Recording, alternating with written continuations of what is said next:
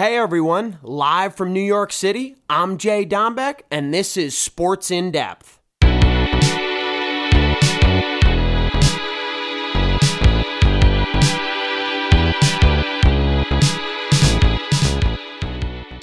What's up, folks? It's JD here, live in the studio. Houston just beat Oregon State 67-61. Houston looked like the better team. Oregon State did have a big run here in the second half, but to win college basketball games, you have to defend, you have to rebound, and you have to hit your free throws. Now, offensive boards was Houston's friend today, and Oregon State, I'm going to go through the box score a little bit for you guys because I'm not okay with a few things. The center for Oregon State had one defensive rebound on the evening. Not okay. And Ethan Thompson, their best player, 3 for 12 from the field, 0 for 2 from beyond the arc, and 5 for 8 from the free throw line. That's not going to get it done against a team that shoots a high percentage from downtown, grabs offensive boards, and they make layups. Layups are huge. And what Houston's so good about, folks, and I was joking around earlier about this, they pass up good shots to get great shots. Find their shooter in the corner. Cross-court pass to a side pocket shooter, top of the key, and they're ready to shoot. They shoot with confidence. They're coached well. First Final Four appearance since 1984. And if you ask me, Houston is the better team out of them and Oregon State. But Oregon State, I thought, was real hot coming into this game. And, they did knock off Loyola Chicago this weekend, but it's been a road where Houston, they're destined. They got a few good players. It's tough to see Ethan Thompson struggle today in the studio on Monday night because against Loyola Chicago, he played excellent, 22 points. And I know Loyola Chicago does not have the defense of Houston, but I felt Ethan Thompson was uncomfortable on the offensive end. He had a few layups late and a few key free throws down the stretch. But when you're missing them early and you're relying on your team and when the three ball's not going, offensive boards, I mentioned, not being able to collect it when Houston was on offense, but on their side of the floor, Oregon State was barely able to get a second chance opportunity for themselves. If the other team is having second chance opportunities, you must as well. Getting to Saturday, I touched on Oregon State beating Loyola Chicago, but moving on to Villanova Baylor. It was a tale of two halves, folks. Villanova was up 7 at the break, but they were outscored 39-21 in the second half, and that's not going to make Coach Jay Wright happy. I think Baylor, like Houston, keeps the ball on their end of the floor, and it all started with Flagler with 16 points for Baylor on Saturday, but I don't know. Baylor, these one seeds seem dominant, the ones remaining. Baylor's really nice. Gonzaga just straight up doesn't lose, and I want to see them lose more than anyone. We have a 2-seed Houston, as I just mentioned. And yesterday, UMich, Juwan Howard just turning up against the Florida State Seminoles, 76-58. And I was listening a little bit to the postgame, and I learned a lot last night. And I wanted to talk about also Michigan, Gonzaga. These guys fall in the category of passing up good shots for great shots. First of all, Michigan, the Wolverines play big, and a lot of the time their size, they overmatch the other squad. Compare them to UCLA, because that's who they'll see next. You have to rebound and not turn the ball over. UCLA's got to keep an eye on that. Coach Mick's doing a phenomenal job. I thought that was a big-time win on Sunday evening against Alabama. Knocking off a 2-seed and you're an 11-seed, you're in the play-in games. Credit to Coach Mitch. Credit to Jaquez Jr. 17 points, 8 boards, 3 assists in the victory. And I give UCLA a lot of credit. They weren't rattled going into overtime. Alabama knocked down a big-time 3 with time expiring in regulation. UCLA said, okay, we'll outscore them in OT 23-13. And 40 points combined in OT is a hell of a lot of points, folks. So UCLA was on the better end of that. and I'm really happy for them and Coach Mick just doing a phenomenal job.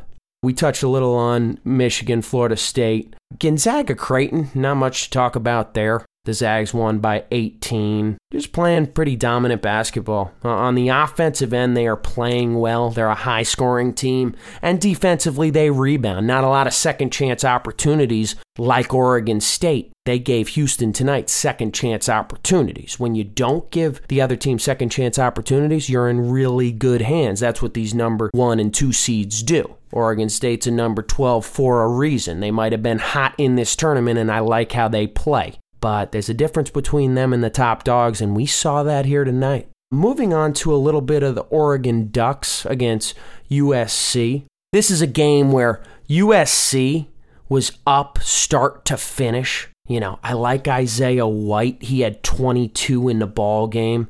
And Evan Mobley, he's a good player. Charles Barkley and Kenny the Jet Smith were joking about this coming game with USC and Gonzaga. And Chuck thinks Gonzaga has the 3 best players in the ball game. But I disagree. Mobley's right there with Drew Timme. He's right there with Kispert. And he's right there with my boy Jalen Suggs, who could be the number 1 overall pick if it isn't Cade Cunningham.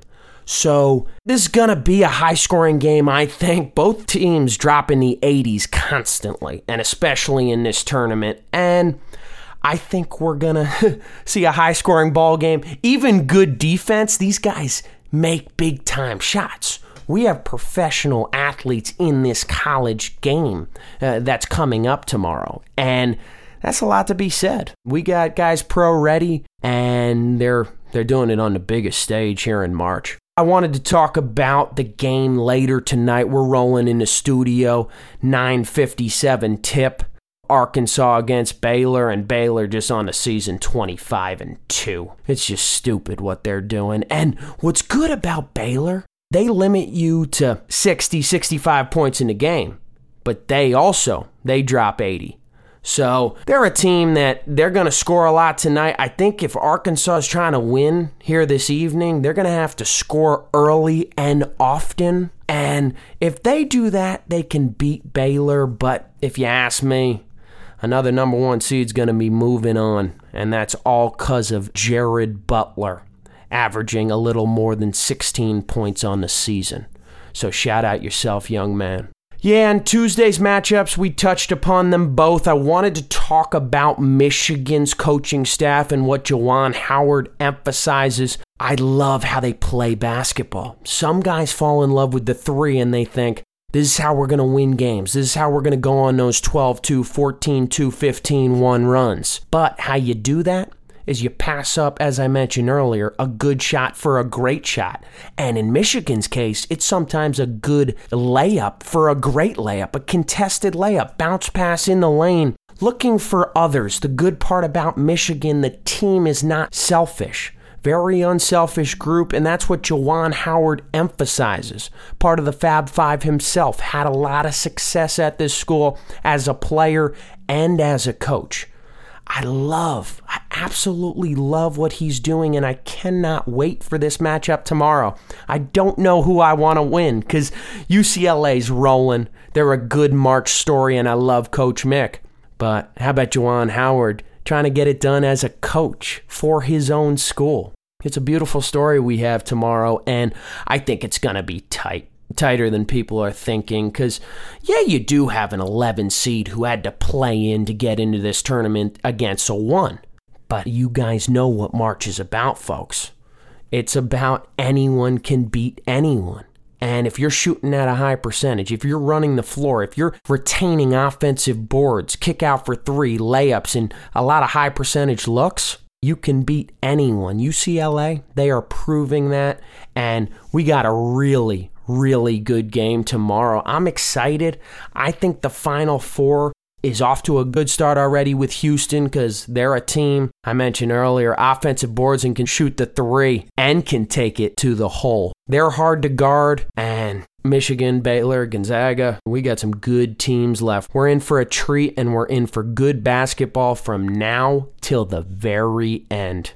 Moving on a little to the NBA, a few off-season moves. I know we're really locked into March, but we don't want to forget what's going on. They're passing that orange around in the NBA too. So, post-All-Star break, kicking into full gear for most teams. The Lakers, as I mentioned last week, they're without LeBron and AD. Good news for the Lakers, they added Andre Drummond, a center, a rim protector, a rebounder, someone who could finish around the cup. I think that's awesome. And Brooklyn, they're just having a party in New York City. I don't know what is going on. Everyone wants to join.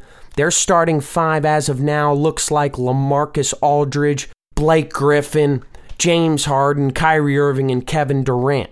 That could be 5 starters for the All-Star game. So everyone wants to be in Brooklyn. They're in a win-now mentality. If you want a ring, just head to New York City. And I think they have a chance of really getting there. If we have a healthy Laker group, if we have a healthy Brooklyn group, I think it's going to be a really good matchup in the NBA Finals. But those offseason moves were pretty important. I thought Brooklyn made those moves first, and I think the Lakers were like, we gotta get Drummond. We need size, and if we match up in the finals against Brooklyn, we gotta match their effort, match their size, and match their shooting ability from the perimeter. So I think both teams made good moves. We'll see how this unfolds in the postseason. A little touch on baseball. We got opening day Thursday, folks. New York's in really good hands. Mets and Yanks both play. New York Mets against the Washington Nationals. What a pitching matchup, folks. Jacob deGrom against Max Scherzer. Must-see TV. And then we got Garrett Cole on the bump in the Bronx to start things off at 1 o'clock against Ryu and the Toronto Blue Jays. So, good games to start the season. Good pitching matchups. Might not be a lot of runs scored, but I'm really excited for baseball. This is going to be a good season. I genuinely believe that because a lot of teams can win. Contrasting with the NBA, it looks like Lakers, Clippers, and Brooklyn can win. In the MLB, we got 8 to 10 teams that can do it. So really excited. Hope everyone enjoys. And that's a little wrap on pro baseball for you. Let's keep it rolling. The show will continue to roll as we know. And JD every week, JD on Tuesday, and JD out.